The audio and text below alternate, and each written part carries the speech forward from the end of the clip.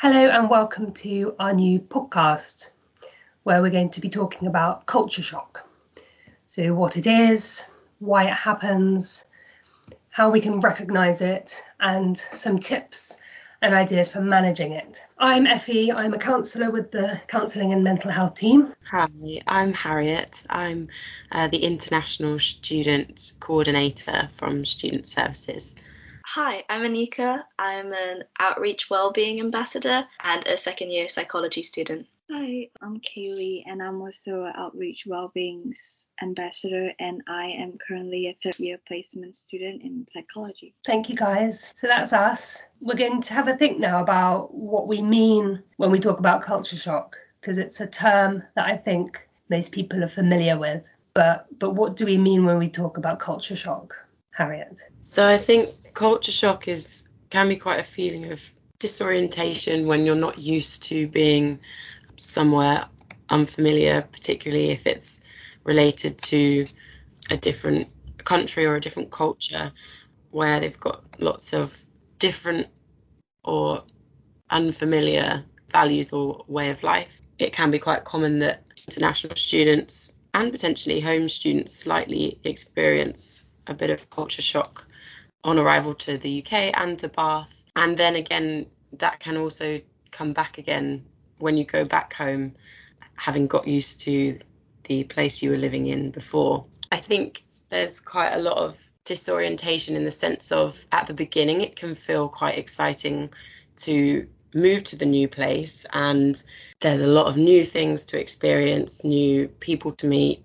So it can be really great, a kind of honeymoon stage, as it were. And then once you've kind of settled in a bit more, that can be where it starts to really get a bit more confusing. But then that will change again as you get used to it and as you start learning the new values and ways that people go about things. And that can really then come back into your own independence from there. Yeah, thanks, Harriet. And am I right in thinking that you can almost cycle through those stages and sort of go in and out of different stages, that is not that you follow a nice, neat, linear kind of order of things, that you can feel really good one moment and then feel really disorientated and then feel really great again and then back again into a state of feeling not so good? Is that a case that you sort of go in and out of these stages? Yeah, absolutely. And I think, it might be that you've experienced one thing and find that really challenging. And then as a few weeks go on, you get quite used to that and you kind of feel a lot more familiar with that. But then suddenly something else will crop up that you don't understand or you're not used to. And then that can kind of throw you backwards a little bit. So, yeah, as you said, it's not a linear kind of pathway. It can be quite up and down and almost forwards and backwards. Yeah. Interesting. Thanks, Harriet. So we have an idea of maybe what it is. Next question is how we might recognize it. How do we kind of know if we're experiencing culture shock? And I guess, from students that I've met and spoken with, it may be that you notice a change in how you're feeling. So that maybe is a sort of an obvious sign. So you might be feeling particularly sad or lost or kind of numb or flat or really anxious and nervous. You might notice a change in your behaviours. So you might just notice that you're kind of withdrawing more than usual. You're not really going out and you're staying in your room more than you would do otherwise. Or you're phoning home maybe excessively, whatever that is. Or even, you're starting to miss lectures. So good idea just to be aware of the signs, some of the signs that you're experiencing culture shock. And Harriet, have you noticed anything else in that respect? I think it's a lot about, I think there's a big combination between feeling homesick and feeling or experiencing culture shock. So, there might be a bit of a doubt put in there as well in terms of whether you've made the right decision and whether you're in the right place and whether it's the right thing for you. I think particularly if you're not enjoying or you're not quite understanding the culture that you're in, that can be quite difficult. I know that the British weather, if we're speaking specifically about the UK, I know that the British weather is not the easiest to get along with necessarily. And I don't think starting in September, the nights obviously get a lot darker as you go into then October and the December. So it's kind of combined with the initial sort of starting phase of it being a bit tricky and then moving into very dark nights and cold. Yeah. So I don't think that combination helps either sometimes. Not a good combination. So yeah, things to maybe look out for, changes to your mood or your behaviour.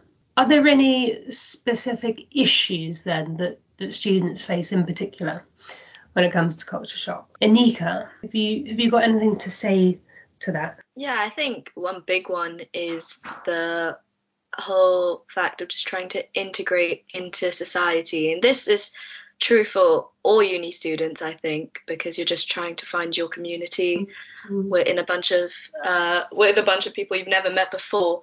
But especially for international students, and especially if you're put into an accommodation or in a group with other international students, you can sometimes feel like you're in a little bit of a bubble and you're not really having the full uni experience. But at the same time, that can be also a little bit of a comfort. You don't feel as alone. You see people who are experiencing the same things that you do and maybe facing some similar problems as well. So it's just a good idea to look at both sides of that as well. Yeah. So being with other international students is helpful, but sometimes it makes it that bit harder to integrate fully into the rest of university society. Yeah, for sure. I think another part of just trying to integrate is also just understanding the new bits of culture that you might not be familiar with. So I think in university in general, there is a big drinking culture and party culture. And if you feel like that's not something you're very interested in, you can feel a little bit isolated and left out. So just, I guess, being aware of that and perhaps trying to find your people a little bit early on. So find other people who perhaps are not so big on drinking and partying, just to make it a little bit easier to integrate and not feel as isolated. Yeah, good. Thank you. And Kaylee, what about language? Where does that come into culture shock? I think for me, it's about making sense of the language. Like, for example, as an ESL, there were some of the localized slang term and like unwritten social rules that I initially found confusing to pick up on. To give an example, so when people start a sentence with "you're right," I would be left puzzled and question myself, do I not seem alright to people? But in the end of the day, I think it's just another way for people to say hello. It would definitely have a lot of impact on the social aspects and even the way we understand lectures, but I think eventually it just takes time to pick up on. About language another way, the way we speak language might not even be understood by most people. We don't have the importance of saying please and thank you in our culture, but not saying it here could sometimes be perceived as rude for some. Oh, gosh, I guess your English can be really good, but then when you come and live in an English British society, it can be quite different, because there, as you say, there's slang, there's colloquialisms that are confusing. And maybe it's a question of getting used to it and being patient, because it just takes time to get used to that element of language. Yeah, big time. Yeah. And what about kind of day-to-day living? Are there any sort of little challenges that you've noticed as you've settled in when it comes to kind of making sense of British life? Yeah, I think the biggest part about the domestic arrangement that comes as a shock for me is that tap water is safe to drink. Still today, I am still strongly held to my previous culture, and I still a bit hesitant when it comes to drinking out of tap water. So I think for a lot of people who are in the same situation as me, I think getting yourself like a filter jug water would help a lot, even though it's just psychologically, you know that it's going to be better, even though if it makes sense or not. Yeah. But yeah, I think finding yourself some ways to like make it feel more like home for you. Like, for example, the absence of ceiling fans is also a shock for me. And, you just find ways to get yourself another fan in your room and makes it more like home. Yeah. Seemingly quite small details that I think can all contribute to that sense of disorientation. Mm-hmm. And Harriet's touched on the weather. I mean, we talk about the weather all the time in the UK. Yeah. And it's notoriously bad in the UK. Rainy, dark, the nights are drawing in, the weather is unpredictable, it changes because we're a little island. And that can have a huge impact, I think, on your mental health, how you feel. I think to reiterate Harriet's point, the weather is really unpredictable. It could be rainy one moment and sunny in less than an hour, just to make it harder to plan the day. I think it's always smart to bring a raincoat everywhere you go. And I think to talk about mood, it also sometimes could be known as the seasonal affective disorder, and also in simpler terms, the winter depression. I think it still affects me, and I don't think it only affects international students. It affects local students who are away from home for the first time, because it's closer to Christmas and the days are shorter. But I think at this time, it's when people get closer to each other. So like bonding with your flatmates, get extra special because everyone just like to close out at the end of the day. Yeah, thank you. And I mean, the thing that we haven't talked about, the really obvious thing is just homesickness, isn't it? So missing your home, your country, your culture, your family, your friends, food, music, everything that kind of goes along with home. Yeah, and that feeling of homesickness, really missing it and longing for it.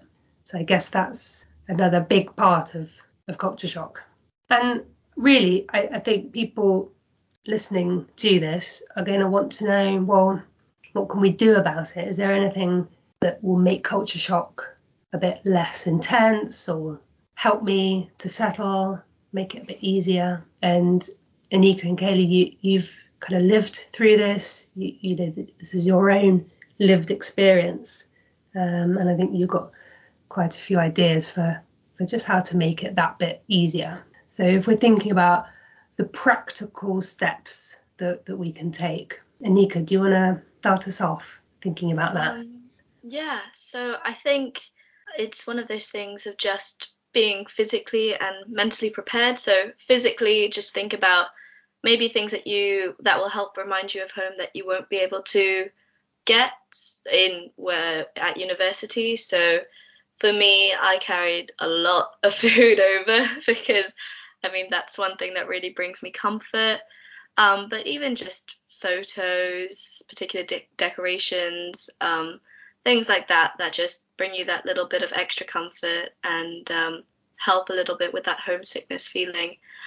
But also, as Harriet I think mentioned in the beginning, that this isn't a linear path. So just mentally preparing and realizing that you're not just going to magically integrate into society and university. It is going to take time, and that's true for everyone. It's not just an international student problem. The first people you meet at university are more than likely not going to be your best friends. You're going to meet a lot of people, and you're going to find the ones that you really click with, and you're going to adapt to all the little differences in culture, and it will take time, but it won't feel like you're isolated and you're on the outside forever. So just keeping that in mind and not feeling too intimidated and overwhelmed as soon as you get here is just good to think about as well.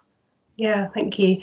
And just to reiterate what you've both already said, the importance of acknowledging that you're going to be feeling some unusual feelings maybe, that it maybe is going to be challenging at times, and that this is normal, and having a degree of acceptance around that, the feelings that come up, the sense of feeling a bit lost, a bit confused, worrying that you've made the right decision, that it is normal.